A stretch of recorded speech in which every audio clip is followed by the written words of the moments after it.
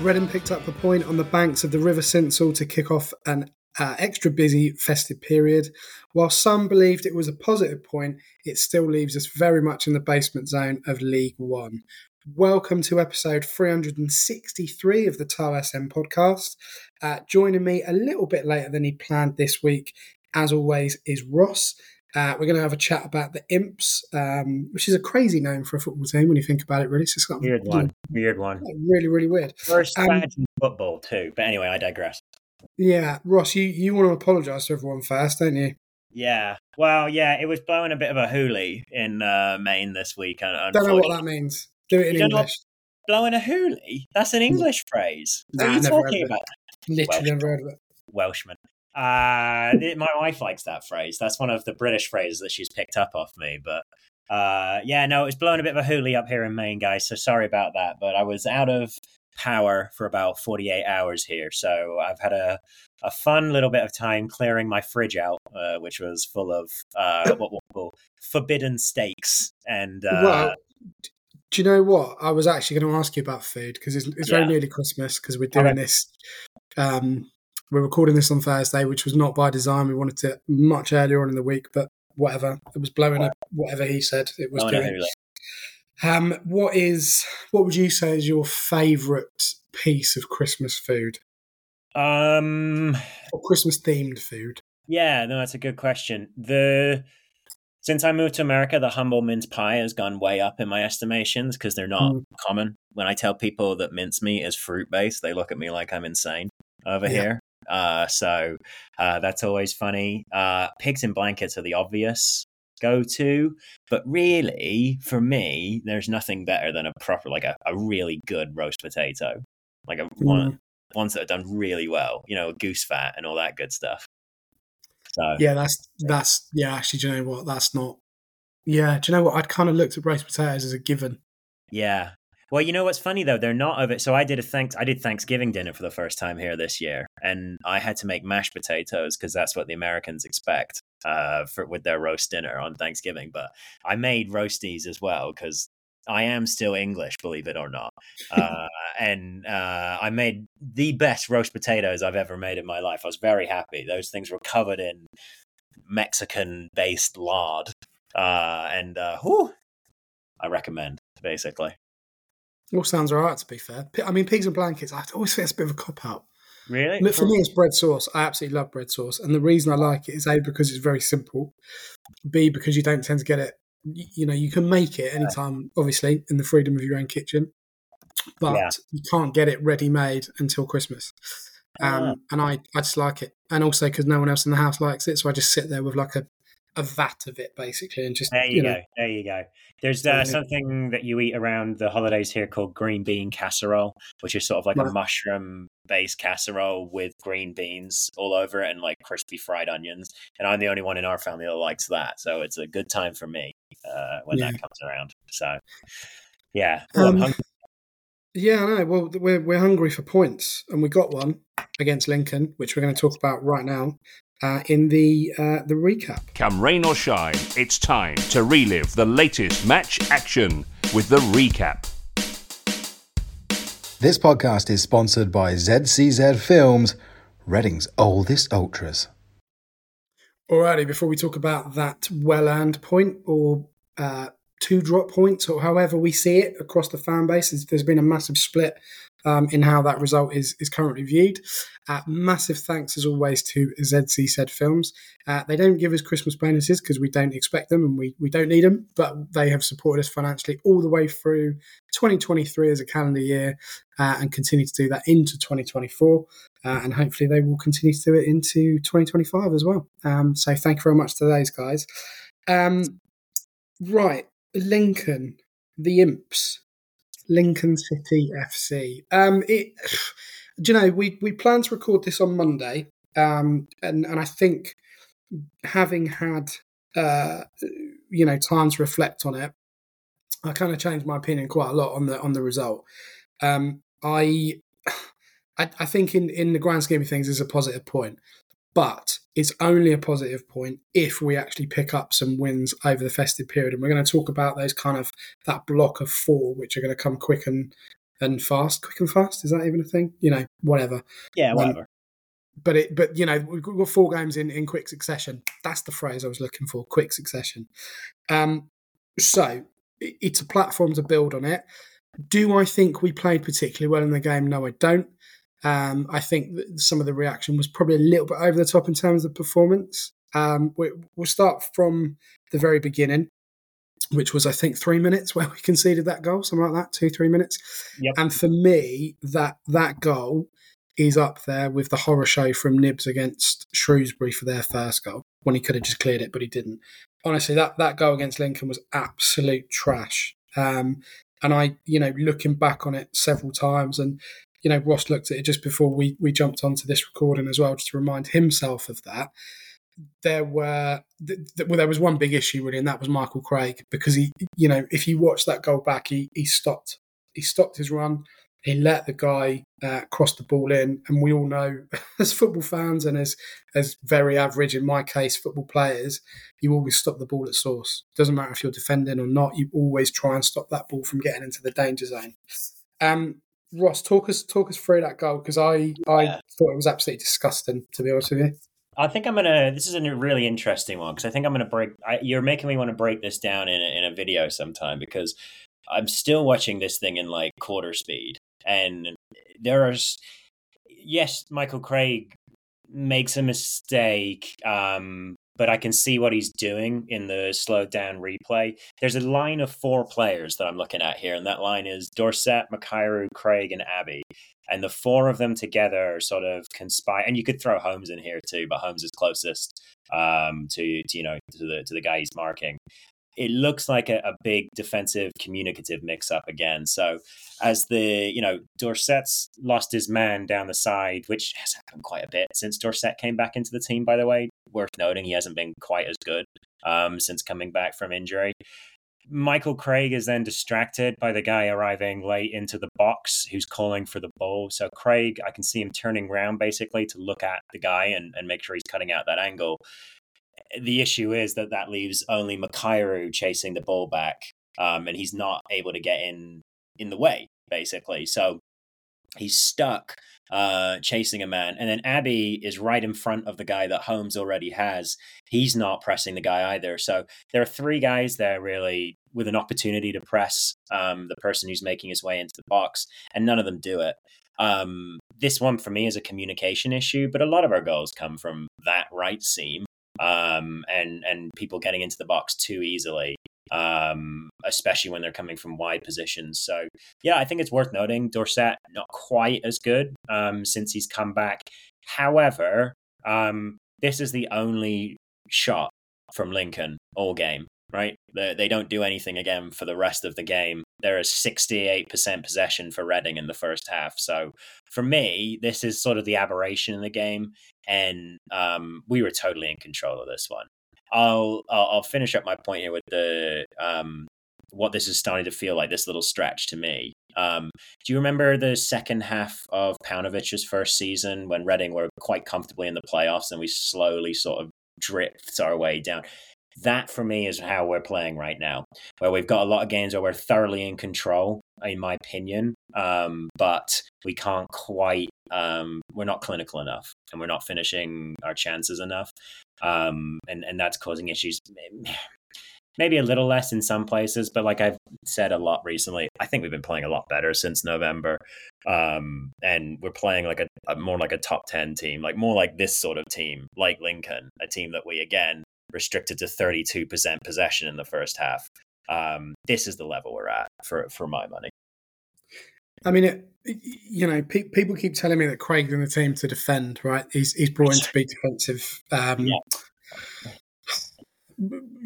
not a linchpin, but everyone's like, we've got a backbone now. He's in the team. He doesn't defend that goal, and ultimately that if on the balance of the game, I suppose you look at the 2 disallowed goals that we did have, and the goal we actually scored that stood. It basically cost us 2 points, that goal, because as you said, they didn't have any other footings in the game, no other shots, no other opportunities, no other clear-cut chances to be able to get anything out of the game. And he didn't stop that ball. You could look at the defenders, I guess, as you said. he can look at Button's position, and we're going to talk about the goalkeeping situation kind of later on in the pod because we've got a nice email about that. But this is kind of the issue really, and I'm still struggling with Craig to see what he actually brings to the team. I want him to succeed. I want all of our players to succeed, but I'm still not sure what he's actually bringing to this football club at the moment. And that goes back to the way that Sellers sets us up. I don't think it's the right formation to be playing. There's a number of issues there, really. I guess moving on as well, my other concern or my other issue in the game was that, Nelson Abbey is there to defend. He's there to marshal the defence. He's there to stop the goals in the purest form going into our net. There were a lot of times in the game where he became basically the ball carrier because no one else in midfield was carrying the ball and moving the ball forward until Charlie Savage came on the 20 minutes before the end or whatever. And I'm gonna put a pin in that going. Go on. That's his job, Ben. Okay, so on the right, the way Reading play, right, with their centre backs, on the right side, they play a passing centre back. And so they played Bindon previously, and now they're playing Tom Holmes, who it's quite funny to think about that time. We're talking again about the 2021 season when he was playing at right back a load in Yeadom's absence when he broke through. And one of the reasons he was playing there is because he can pass. So he recorded a really high passing accuracy in the first half, Holmes. His job, Reading put a lot of quick passes when they build through the right, but when they build through the left, it's much more carrying the ball based. So they've put Abbey there, who is by far the highest ball carrier on the team. Like, he carries the ball like 5 times more a game than anybody else on the team. And it's something we've seen work in the Premier League. Sheffield United are a good example of when they were good a few seasons ago. They'd have overlapping centre backs that would make their way pretty far up the field by carrying the ball. So for me, that's why Abbey's carrying the ball forward. It is what he is being asked to do. And you can debate whether that's a good idea or not, for sure. But I think he's being asked to do that. And I guess that's where my frustration comes, because you shouldn't. I like my defenders to defend. I'm old school, right? I want my midfielders to get on the ball and be the ball carriers. And we've got ball carriers in the team. They're just not being played. And that, time and again, I had this time last year when I wrote a piece about New Year's resolutions and. With Paul Ince, like I said, the midfield was an issue then. We got a new manager. The midfield for me is still an issue. It's all right. There could be so much more of a balance there, and actually, you just want your defenders to defend. We've got players that can get on the ball if they're allowed and to play that way. But against better teams, we're going to come unstuck, as we've seen already. We're going to get hammered if he keeps doing that, because that's what he's been up to do, and that goes back to the manager. It all goes back to him really and what he's trying to do. So, that's kind of where. Can I say something really stupid? I want to say something really stupid. So we kept 68% possession that first half, and by the end of the game, we had quite a bit again. Let's say something really dumb. So we are a pressing team right now. If you look at the stats, we are one of I think we're like almost in the top 3 maybe for passes per defensive action from the other team. So we get in people's faces pretty quickly and try and get the ball back. This is something that, so possession, getting the ball back really nice and quickly. Who does that remind you of? Oh, it's 2008 to 2012 Barcelona. And that's the next step, right? What's the best way to defend? It's by having the ball and making your opponent chase you over and over and over again. I don't want to watch necessarily. I don't love possession football. But against teams like Lincoln, where we can keep that much of the ball, I'm all right with playing like that, whereby we're keeping the ball forever. Sure, maybe we're not defending well. Doesn't matter when they don't get a shot off in the entire game, because we have the ball for the vast majority of the game. So another day, like the second disallowed goal in particular is not offside. So, we win that game. I think people feel a lot better about it. It looks like we've just gone there and dominated that team on their own patch. And we've done it against a team that are, a few points outside of the playoffs. So I don't know. I'm much more positive than you, I guess. Well, I'm not. Yeah, I mean, for the last pod, I got accused of being negative. That's what we need. I think it's not me being negative. It's being realistic. Like, I think looking at Lincoln, so objectively, I looked at Lincoln for about 10, 15 minutes, right? It was probably must have been mid first half I did that. It wasn't the second half. And I just thought, God, they're rubbish. And with all due respect to Lincoln, and they were ninth at the time. And I was just like, this is how poor this league is, right? And again, it goes back to my frustrations with how we are set up in games and what he's asking these players to do. Because, all I want us to do is go on a rampage of winning games 1-0. That's all I want, right? I just want us to be consistent. I want us to be boring. I want us to be predictable and pick up points, right? All of which is kind of completely beyond the realms of where we actually are. So, if we go and win the next 3 games 1-0, fantastic. That's brilliant for me, because that's exactly what I want as a fan from a personal point of view. I fully appreciate others want us to get on the ball and all the rest of it. And, it's not, I don't want to come across like I'm being negative, but we're going to get relegated at the moment. The way we currently are, and the way, we keep coming away from games going, oh, we nearly did this, oh, the ref was this, or, we had 2 disallowed goals and stuff. That can't continue, because we're going to get relegated and we're going to get cut adrift. And that's my concern heading into January, is that we then look at the table and we're like, oh yeah, we're like 6, 7, 8 points away from being safe, which is, it's just worst case scenario stuff. So all I want us to win, is games. That's it, as everyone listening to. And there were some positive elements to the game. Like I thought the ball through from Dorset was superb. I thought the finish was great from Nibs, who at the moment is on a real hot streak. Sam Smith showed some good flashes, but again, he doesn't get what he needs in the game, which is balls down the middle. He needs balls on the floor. He needs to be able to take people on and get shots across the box. He's not able to do that because the midfield isn't set up that way. So that's everything I look at. I go, okay, that's good, but it could be better, because we've got other players that could do that role. That's kind of where I'm at, really. And it's in the grand scheme of things, it is a good point. It is a positive point, because as others pointed out against Oxford United, they were 7th when we played them. We got a point off them as well. So, we're able to mix it with these teams. But I just feel that with anyone else in charge, we'd be able to pick up 3 points from these, and we'd be further up the table than we are now, points deduction or not, and I don't think anyone's crying out for a title charge or a promotion push or playoff stampede or whatever. We just want to be mid-table safety and kind of know that we're looking up rather than down for once. And it is difficult. It is really difficult. No, that's fair, because one thing that was really weird, I think, was Mark Bowen being in the away end. What were your thoughts on that? I'm not sure about that one. It's a little bit odd. I feel like he's I hope everyone was nice to him, I suppose. I don't really know what did he think was going to happen with that one? I if I was in that position, I just wouldn't want to spend an afternoon with everybody telling me how to do my job for 2 hours while, something stressful related to my job was happening right in front of me. So maybe I would have picked, with the coaches or the hospitality, whatever. But yeah, whatever, we all remember Mike Ashley in the crowd with his top off, enjoying a beer or whatever with the Newcastle fans. We have some of the players in there as well recently. So it happens. The players was fairly regular. That's been going on for quite a while, and I kind of understand that to a point. I assume that that's got less and less as things have got progressively worse on the pitch and off the pitch as well. But I just... as anyone knows, I'm a big fan of Mark Bowen, have been, always written positively about him, met him a few times, really, really great guy, or comes across like that. But his behaviour recently has been a little bit odd, in the fact that he obviously went on national TV and, threw the owner under the bus. And I'm not going to say that's a bad thing, because he deserves that, but it's still a little bit of an odd tack to take when you're still employed by that person, I guess.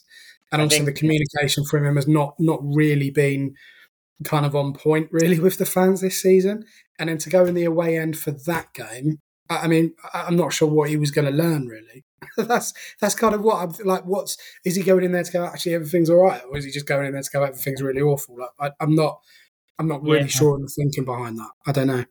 It is an odd one. I saw so I don't think this is the case at all, don't worry, but I saw somebody from a different team online sort of suggesting, oh, how's Mark Bowen done with you guys? It seems like, things have really gone downhill at Reading since he, joined as sporting director. I was like, no, you've totally missed the point there about what's been going on at Reading. Mark Bowen is not like the guy that we're sending, billboards to his house with, "Hey, get out of here," sort of stuff. So I don't think he's the one. But it does, to your point, about it being a bit odd this season, it does at least raise that, maybe there are a sub out there that aren't as thrilled with him as others are. I don't know. I maybe he's trying to get a different perspective on the game, right? In terms of literally how you watch it, right? Like sometimes when I coach, I'll go to the other side of the field to see what's going on, and walk around at different angles and things like that. So it is an odd one. I guess from a fairly positive point of view, he did well to pick that one over, Leyton Orient, for example. He was just happy that we finally won an away game, and he was like, right, now I can go to an away game. Maybe he's just an away days lad, he just loves it. Do you know what? The crux of all this is that, we picked up our first sort of win against Wickham, late November for the first time in over a year away. And we've got kind of another sort of not loss, if you like, away from home as well. And I think from my point of view, mentally, I'm like, well, we've won away now, so everything's fine again away from home, when in reality it's really not. And actually, I suppose when you reflect on that, to keep picking up points away from home is kind of the key, really, isn't it? You want to win your home games, but also you want to keep ticking along away from home. And so I guess in isolation, when you look at that kind of where we've been as a club on the pitch, it all in all, it kind of is a positive result, I guess. I'm saying that really tentatively. I don't know if I'm convincing myself or you or anyone listening that it's a positive result. But if the ball goes in, if the ball is allowed or the goal is allowed for the second goal, I think we're all looking, all right, here we go. We beat Wickham away from home, sure. But they've been on a pretty downward slope recently. And a lot of the teams that we've managed to beat recently have been on a bit of a downward slope of their own. So fair enough. But with Lincoln, and I'm looking back at just the general stats here. We went to their place after not winning away for a year and finally getting a win. Came away with 15 shots to 4. They didn't get a single shot on target. We had 66% possession, double the number of passes, way higher pass accuracy. We absolutely played them off the park. The only thing that we didn't do is score. And there's definitely stuff to be worked out there.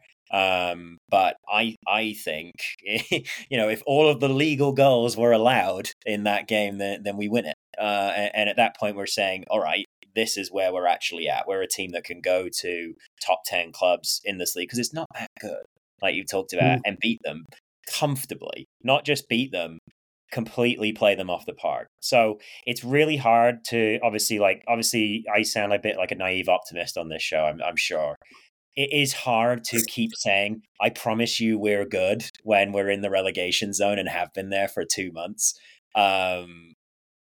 But we're so much better than this guff with their stupid imp badge, right? And we're going to beat a bunch of other teams like this season. I think we'll be out of the relegation zone by the end of January at the latest, and we might even be out there by the end of this month, personally. Honestly, and I've said it time and again, I don't care. I'm honestly, historically, I've obviously got people and players that I think are fantastic. I absolutely love them. We'll talk about that later on, actually, in terms of past players. Managers as well, I'm not keen on Sellers, but obviously if he turns it around, great, fantastic. You can all send me a piece of humble pie if you want, and I'll happily do that, because I do not care. I just want this football club to be successful. And I guess it's more like you're saying, oh, we're good. I kind of am on those lines a little bit, but I see more potential in the team that's just not being met by formations, by players, all this kind of stuff. So we're on the right lines, I think. We're just not really doing it consistently or in the right way, in my opinion. But yeah, look, I mean, it was kind of there was some good points to take out of it. There was some kind of things to work on, and we'll talk about Wigan later on in the pod as well. Let's move on to what we loosely now call the mailbag, because we've got a few little bits to talk about in there and a few other little news items. Is that a thing? Yeah, I suppose it is. That'll work. Which we'll come to. So yeah, we'll have a short break and then we'll be back with some mailbag thingies. Keep up to date with all things Reading FC. Follow the Tilehurst End on Facebook and Twitter. This podcast is proudly sponsored by ZCZ Films. Remember, if you want to get involved in sponsoring the show, drop us an email to thetilehurstend@gmail.com. Welcome back to episode 363 of the Tilehurst End podcast. A couple of bits, actually, before we move on to that. So, we were talking about Mark Byrne before the break. Obviously he chose to go into the away end, and we're kind of questioning that. But actually, we've got no idea what it's like to work in the kind of environment that he's working in. So, each to their own. If he wants to do that, crack on. It's not a bad thing by any stretch of the imagination. And I'm coming from the point of view where I missed 3 home games in a week because I literally couldn't bring myself to go because I was like, it's just everything's rubbish. But I've kind of got over myself now, and as a result of that, I wasn't on the pod last week, which is why it was so successful numbers wise, because Ross and Bobbins stepped up, stood in, jumped in, whatever, and it was really great. So thank you. Go on. I'm sorry, I cut you off while you were doing a nice thank you. That was awful. That's the best I deserve, though, because I don't think I'm such a crap host, Ben. Like, seriously, this is not. This is why I don't get bothered by the football, like the state of the club, because I'm more interested in recoveries and interceptions and things like that. And like as long as there's football happening. Yeah. But from my point of view, like I hadn't watched the 3 games, right? So there's no way I'm going to jump on a podcast and go, let's talk about all these games, because just for me, like it's. If I haven't been or I haven't watched the game or whatever, there's no way I'm going to try and talk about it, because like it's not. I just don't think that's what people want to hear. That's just my personal opinion, really. But you guys did a fantastic job. I really appreciate it. Yeah, Bobbins is always great. Bless him, the little idiot. He writes some good stuff as well. I saw you give him a shout out as well, and I've been writing a column for like 4 years. Well, I'll give you a shout out this weekend. Then we'll make while I'm in my jet lag stupor. Maybe or maybe not in the stadium, I'll send you a shout out. I was writing a match day column during COVID when I couldn't physically go to the games. I mean, come on. I should have got an award for that. Something like that. In my head, I did. Anyway, shut up. Doesn't matter. We've had an email from Patrick Bale. I nearly said Bale. Okay. We've said it before, we say it again, we absolutely adore an email question. Love it. The more email questions we get, the happier we are, because it's just brilliant. And I like reading them out as well, because it's a bit like, I don't know, like an agony aunt type thing. Is that, do you know what I mean? Not a therapy thing. Well, no, that's on this morning, there was this segment with this old lady, and people would ring in and she'd talk them through all their problems and stuff. It's a bit like this. Yeah. We're the back pages of the teen magazine on how to navigate. Yeah. Right, move on. Talk about football. Yeah. Well, anyway, it is about Reading. It's not about puberty. Right. Yeah. He says, and I quote, and people always think I'm lying when I say this, but he's literally written this. Great show, gents. One of the few podcasts that I subscribe to and keep my attention. Nice. Not my words. The words of Patrick Bale, Ross. He loves it. Nice. Get so out thank of you, here, Patrick. Totally Football Show. Something for discussion. On episode 362, backstory, you touched upon our goalkeeping situation, and as Button hadn't done much wrong, it's difficult to swap him out. I do tend to agree, however, looking at the stats, we rank as second bottom of clean sheets, and he's actually inserted a hyperlink, which I did look at, and he's right. He is right. I know we had a Dower 0-0 at home to a shocking Burton team, but I'm struggling to remember the others. A goalie is more than a shot stopping, as a good keeper commands those around him. Unless we figure out a way to keep consecutive clean sheets, what did I say before? 1-0s are the future. We will never rise up from this division. Keen to hear you discuss it. Patrick from Shropshire. I love that. And he's also put in brackets, the place where we suffered a shocking 3-2 loss to Shrewsbury, where I unfortunately saw live with my daughter. So there's emotional baggage there as well.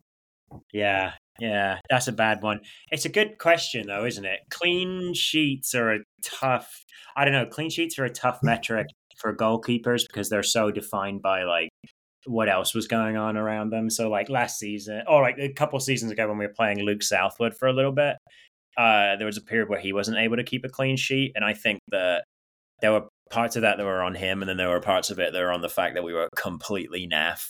In the first half of Paunovic's last season, so that was part of what was going on there.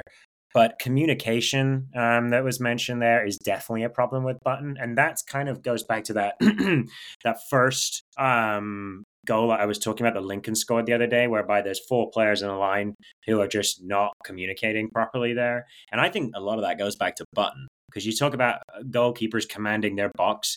Button doesn't do that. And he doesn't communicate, and like organize his players. We saw that in the goal that was scored a few weeks ago by Carlisle, where Bindon and Button are just having an argument rather than cutting out the cross. I think this is why Holmes has come back into the team. Because I think Sellers knows he's not quite as good on the ball, but he's fine. He's changed. If you watch Holmes now versus where he was in August, clearly 2 months on the training ground playing in Sellers' style has changed his style a bit. But he communicates and he talks, and he was on his man when Reading were scored on there. And he was the only one in that group of 5 guys who you could say is on a man and still communicating. So, yeah, I think there's something to be said for Button not stringing together clean sheets. But I think that the email, by touching on communication, is kind of hitting a large part of the issue there for me. I mean, let's be honest, we've not had a keeper, as in keeper that you want to keep since Al Habsi, really. Yeah. Obviously Martinez was in there as well, and he was great, and people rightly look back at his loan spell with great fondness. I enjoyed Raphael at times. I enjoyed Raphael. Yeah, but again, the temperament was wrong for the club at the time. You look at Al Habsi and you just know what you were going to get. But honestly, he was just great. And I don't know if that's because it was kind of a fairly positive time for the club in a lot of respects. I don't know, but he was just very, very good. And I think looking at our goalkeepers now, I would probably make a swap. I probably would. I probably would put Joel in for Button. Do you know what's funny? I thought you were saying make a swap for Ali Al Habsi there, and I think he played for Palestine maybe the other day, so he is still available, still out there. Yeah, you should work your magic. You should go networking and get him on the pod, because that'd be a great show. That would be a good one, actually. He seems like try and make that happen. Do some networking. Someone you know must know him. All right, I'm working on Habsi right now. Ali, give us a call if you fancy chatting. If you're listening to this, yeah, that'll be a good one. Somehow, if you're listening to this, let us know. Yeah, I mean, it's a great email, Patrick. Really appreciate you A, listening, and B, kind of taking the time to send your question in, or theory or whatever it was. But for me personally, I would swap the goalkeepers. Yeah, but realistically, I don't think he will do that. I don't think he will. No, I don't think he will either. So but I'm with you. Right, what did I have down? We had the first question I asked. I mean, we didn't really get too much engagement, which you probably expect this time of year, really. What present would you give the club apart from a new owner? Yeah. And then number 2, if you could have one Reading FC player, past or present. Nearly said future. I was like, how does that even work? It's like the free ghosts or whatever at Christmas. Like, how could you have a future Reading player? Nonsense. Round your house for Christmas dinner. I'll start again. If you could have one Reading FC player, past or present, round your house for Christmas dinner, who would it be and why? Bobbins has changed his name to Baubles, which is just weird. There's no need for that. I know it's Christmas, but that's just nonsense. No, he does that every year. Well, the answer to both questions I asked, he put Graham Murty, which is fair, I guess. Okay. Benjamin Vickers, the Benjamin Vickers mailbag, which I think we're kind of unofficially sponsored by now. Pretty sure. He said Shaka Hislop. We'd have jerk chicken, rice and peas, and Guinness punch afterwards. Do you know that Shaka is a pundit over here? We still get quite a lot of Shaka on TV, which is nice. So you still find him. Is he on ESPN or something?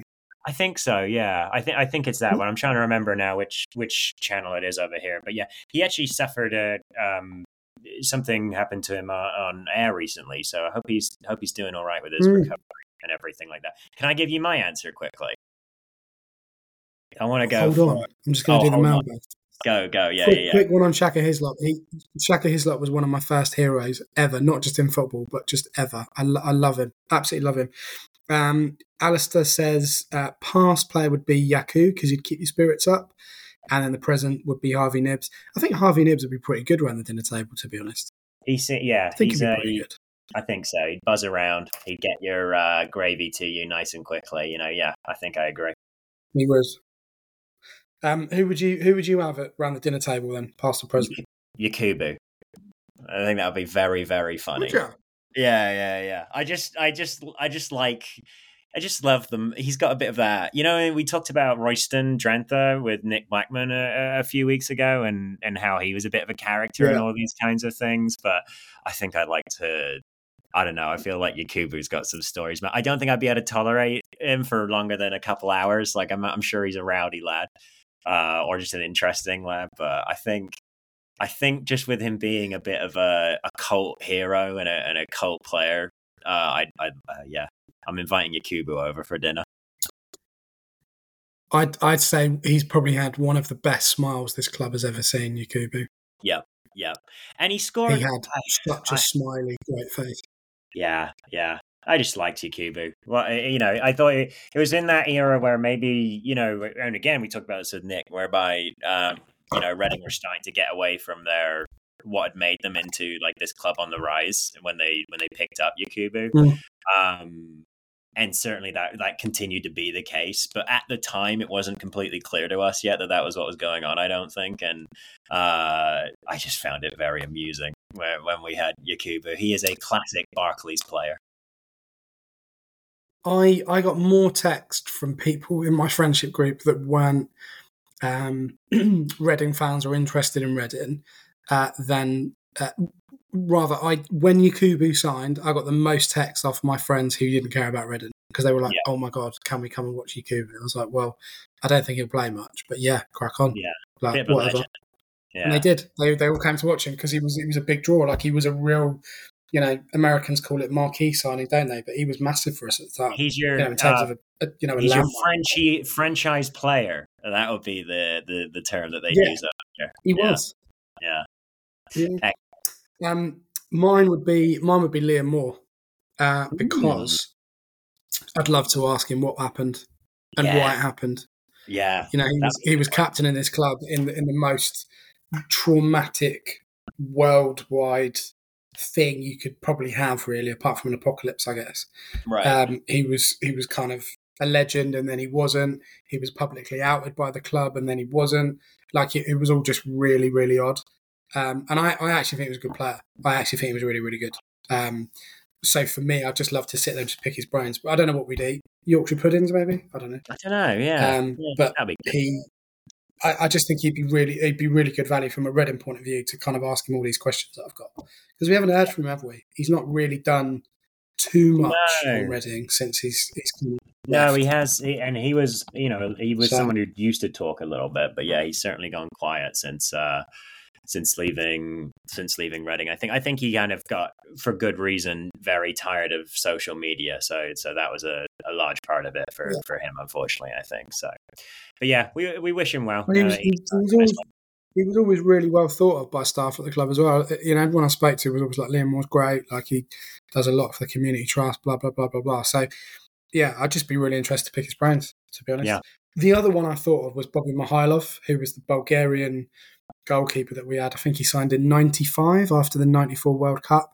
And there is a urban legend that he only signed for Reading because his agent showed him the playoff final that we had in 94 against Bolton, which we lost. Everyone knows we lost. And he thought that Wembley was our home ground. That's where he signed. Nice. And then he turned up at Elm Park. In the middle of Tilehurst, and he was like, "What is this place?" Yeah. So I'd get him around. I'd get him around. There you go. Yeah, I mean, crazy. So yeah, they're the two. Talking of misunderstood people, Ajaria has left the club of what we have been told is mutual consent. Thoughts on that, Ross? Ajaria going?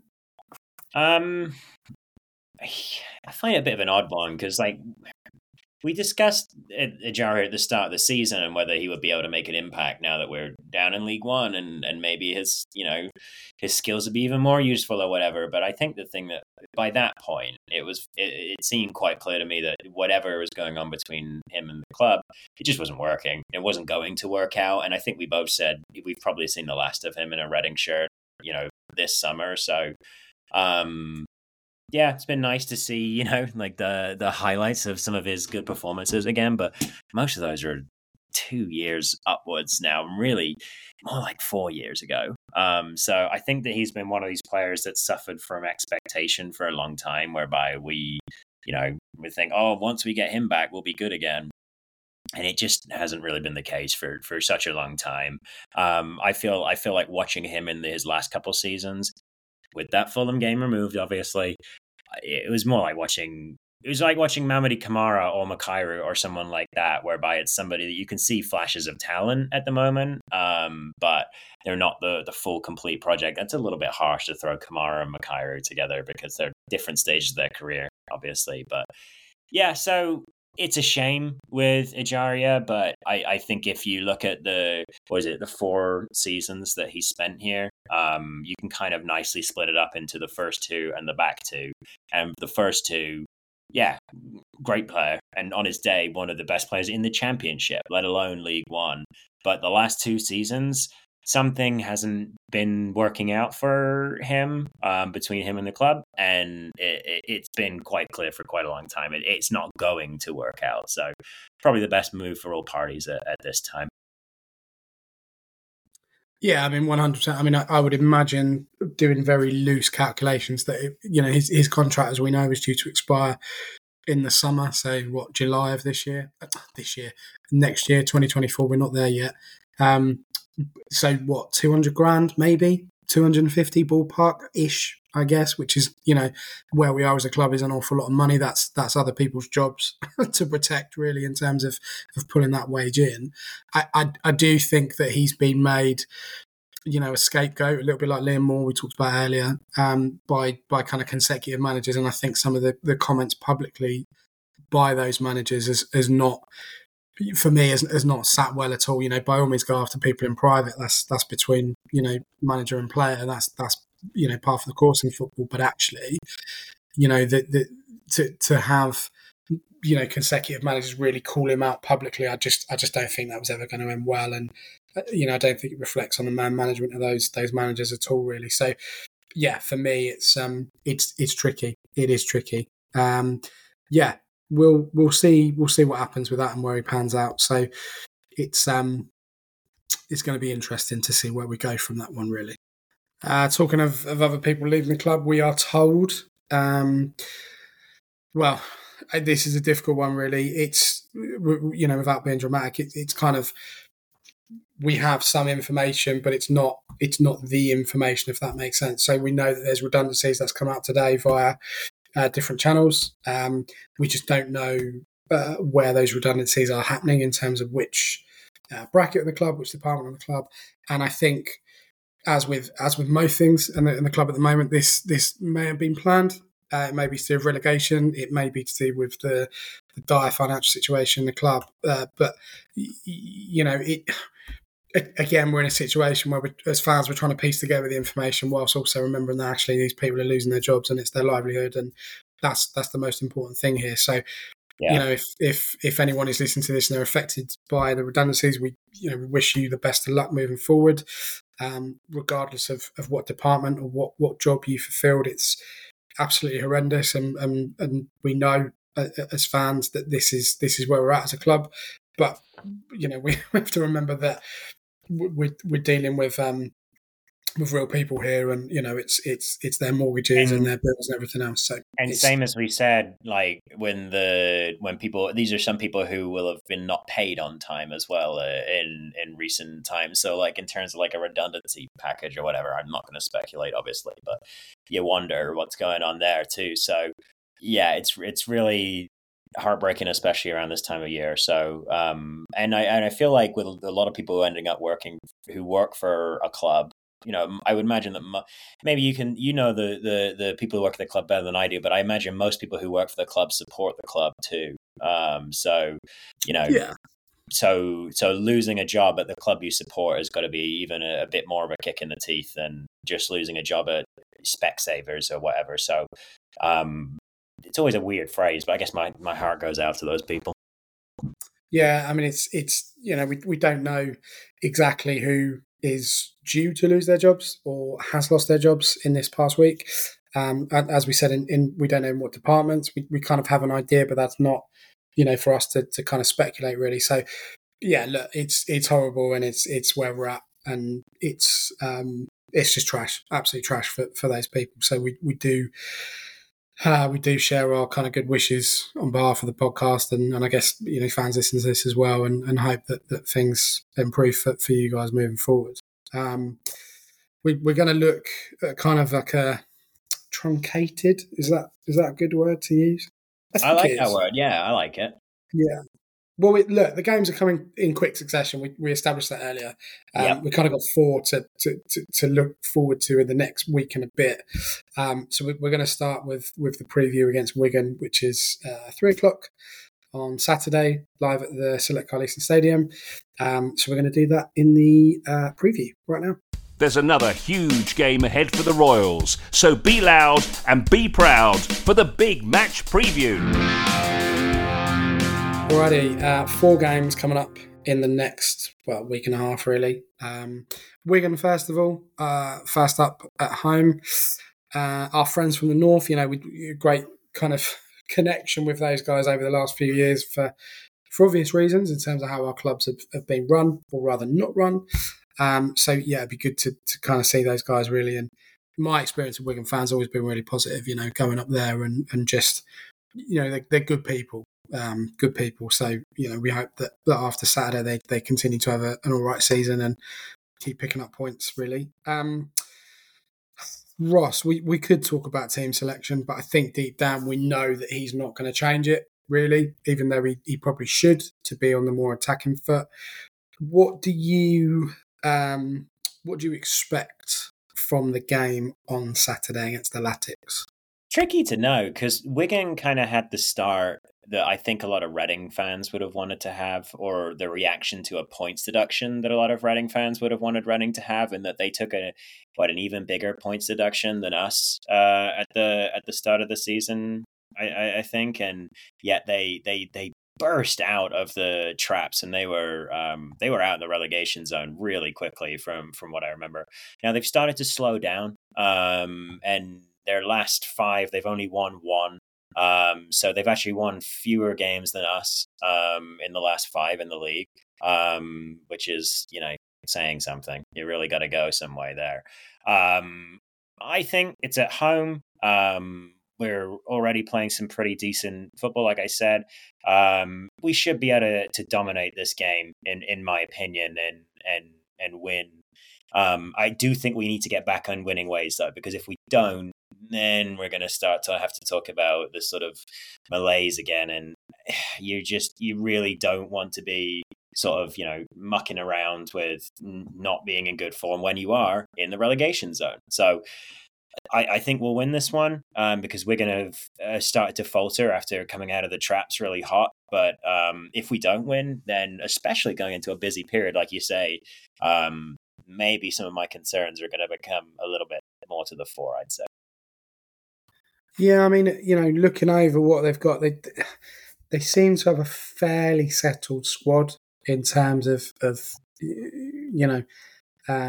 players starting. I mean, they're 17th in the league to 23 points, which quite honestly is dream world compared to where we are at the moment. They have 7 points deducted. So I'll go look this up while you continue. Sorry. Yeah, I mean, they've got some all right players. They've got Wyke up front. Is it Wyke? That's how you say it. Doing a Tim Della here, but yeah. 6. He's got 6 goals. Not too bad, is it really? Humphreys, he's got 6 as well. So yeah, look, I mean, they're fairly settled. I like the manager as well. I think he's done quite well to settle them down. I think they have had a bit of an interesting season, but they've been able to kind of pick up the points and keep ticking over. And it, realistically, you're looking at them to be sort of mid-table. I agree with you. We have to win our home games. Mm-hmm. This is a really good opportunity to do that. We've got 2 away games in kind of quick succession, with Peterborough away on Boxing Day, and then Cheltenham, almost a week away next Friday, which, again, that's a must-win, Cheltenham away. Forget Peterborough. That's going to be a very, very difficult task altogether.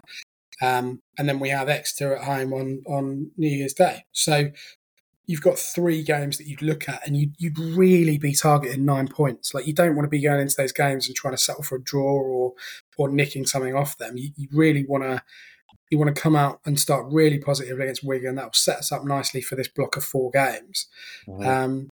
And then look at Cheltenham and Exeter as your next kind of point levels. Really, as we've said, we've always got enough in the squad to be able to compete with these these teams. We just don't do it. I almost would have liked if we had a reversed. I was going to say, like, the order of these, I wouldn't mind if it was a little bit like, I don't love that Peterborough second, because if we have a bad result against Wigan, then we've got to go and take our hardest game of the 4 games while we're on a downward trend. Like, if we had Cheltenham right after Wigan, that'd be nice, because that does feel like money in the bank, because they are rubbish.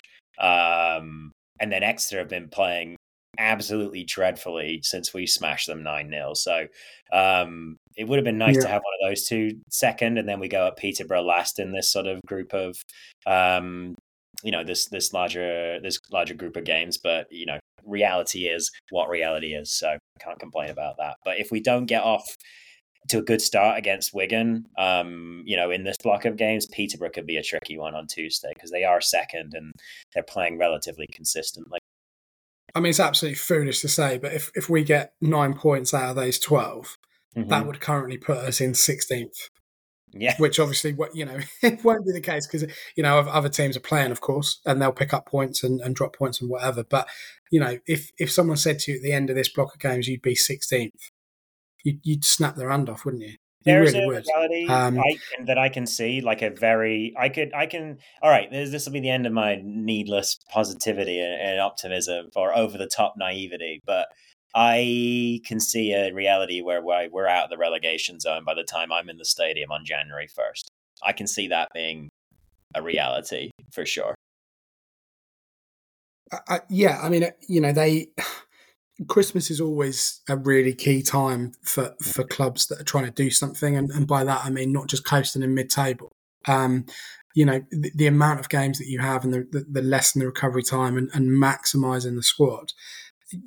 As we continually say at the end of these pods on the previews, his team selection is really telling of where he's currently at in terms of how he expects to kind of do in these games. And again, that probably sounds like a really obvious thing to say, but I think against Wigan, he will start with exactly the team that started against Lincoln on Saturday. However, Harvey Nibbs has been ill this week. He's not featured really much in training at all. So there is likely to be a change in Ben Elliott coming in almost like a straight swap, even though I don't think that's the right thing to do. I like Ben Elliott, but I don't think a straight swap is the right thing. Anyway, stop talking about the midfield. We talked about wanting to put Elliott further inside. So if I didn't know that Nibbs was sick. That's the worst thing you could have told me, because he's been playing great. But if that frees up the position for Elliott to come inside and play more centrally in that sort of attacking midfield position that Nibbs has been doing recently, I could see him. That could be a breakout game for him. So, silver linings. Yeah, well, I mean, we'll see what happens there. We'll see what happens. But I think, it will roughly be, if there's one change, it's because it's forced. I think he will, in his head, will want to set up exactly how he set up against Lincoln. Then it depends how the result goes in terms of how that moves to Peterborough. We get a win against Wigan with that team, he's not going to change it for Peterborough. So it is very potentially interchangeable, but there is a reluctance there, I think, to start certain players for whatever reason. And so kind of moving forward, you have to look at the back end of that block of games in terms of Cheltenham, Exeter, and say, look, we've got to get 6 points out of these. Exeter, as you say, have been absolute dire form, like really, really bad form. And if we're not turning up on the first game of the new calendar year to win, what's the point? Worst case scenario, we lose all those games, and we really are like cut adrift, and we're going to get relegated. Simple as that.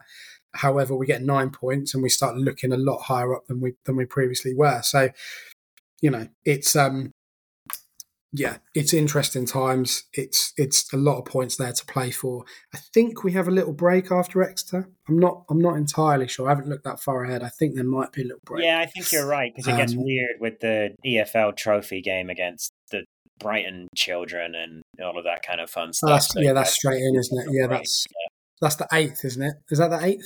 Something like that. Yeah, I'm not 100% sure off the top of my head. 9th. Yeah. Maybe. Anyway, look, there's a lot of games to look forward to. There's a lot of football. A lot of people are obviously going up to Peterborough and then across to Cheltenham, which is a cracking part of the world. And they're really trying hard to accommodate away fans this season. So, enjoy that. I don't know when we'll be back. I'm not sure when we'll do our next pod. I want to do like a wrap up of this. We'll work it out. There will be one. Yeah, there'll be one between Christmas and New Year, probably. Who knows? There will be. There will be, yeah. We'll work it out. I'll be back in the UK, so it'll be easier to find a time that we can do all of that together, I think. So looking forward to recording from the right-hand side of the Atlantic. Exactly, yeah, across the stormy seas. Yeah. Before we go, just to sign off with, the players were at Royal Berkshire Hospital this week, as they always do, which is, I love that. It's one of my favourite things of the season that they do. I think it's fantastic. I know a lot of other clubs do it, but it's just it's such a worthy cause. So it's great to kind of see the photos and the players doing that and visiting the kids and stuff, because it's just brilliant. And talking of kids, my son actually listens to this. He's 8 years old. Some of you might know that, which is why I was cringe when Ross starts swearing, because I'm like, oh my God, don't swear. That's fine. It's all right. You crack on. Yeah.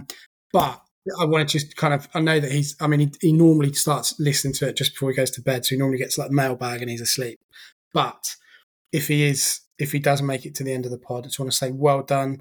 He is currently the top scorer for his under-9s team. He's got 13 goals this season, which is great for him. And they've kind of stepped up. They've gone from 5-a-side to 7-a-side.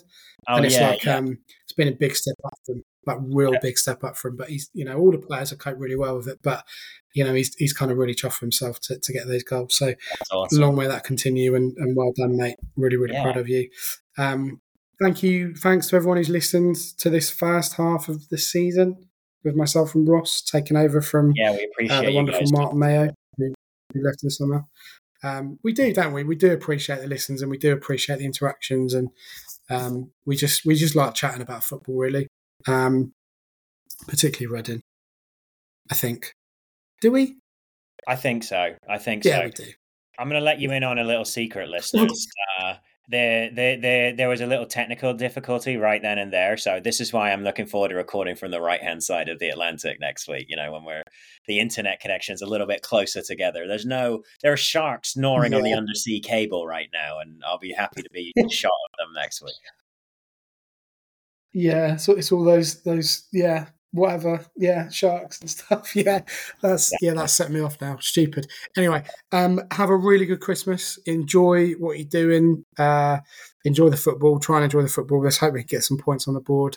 If you don't do Christmas, enjoy the break and the time off and everything else. And we will have a pod for you at some point. Next week. Our New Year's resolution is to just get ourselves sorted out so that we can get it out at the start of the week. That's what we set up to do originally. Yeah. Well, yeah, but times change, things happen, so it's all right. Like we said, we appreciate you guys listening whenever it comes out, and blame the weather in Maine. So if you need something to blame it on. Yeah, all right, exactly. If you haven't got us to blame it on this. Yeah. Have a good one, Ross. Take care. Have a safe flight. We will see you in a couple of days, I guess. Yeah, looking forward to it. Happy holidays, everyone. And we'll see you on the other side of it. So take care. All the best. Merry Christmas, and come on, Reading.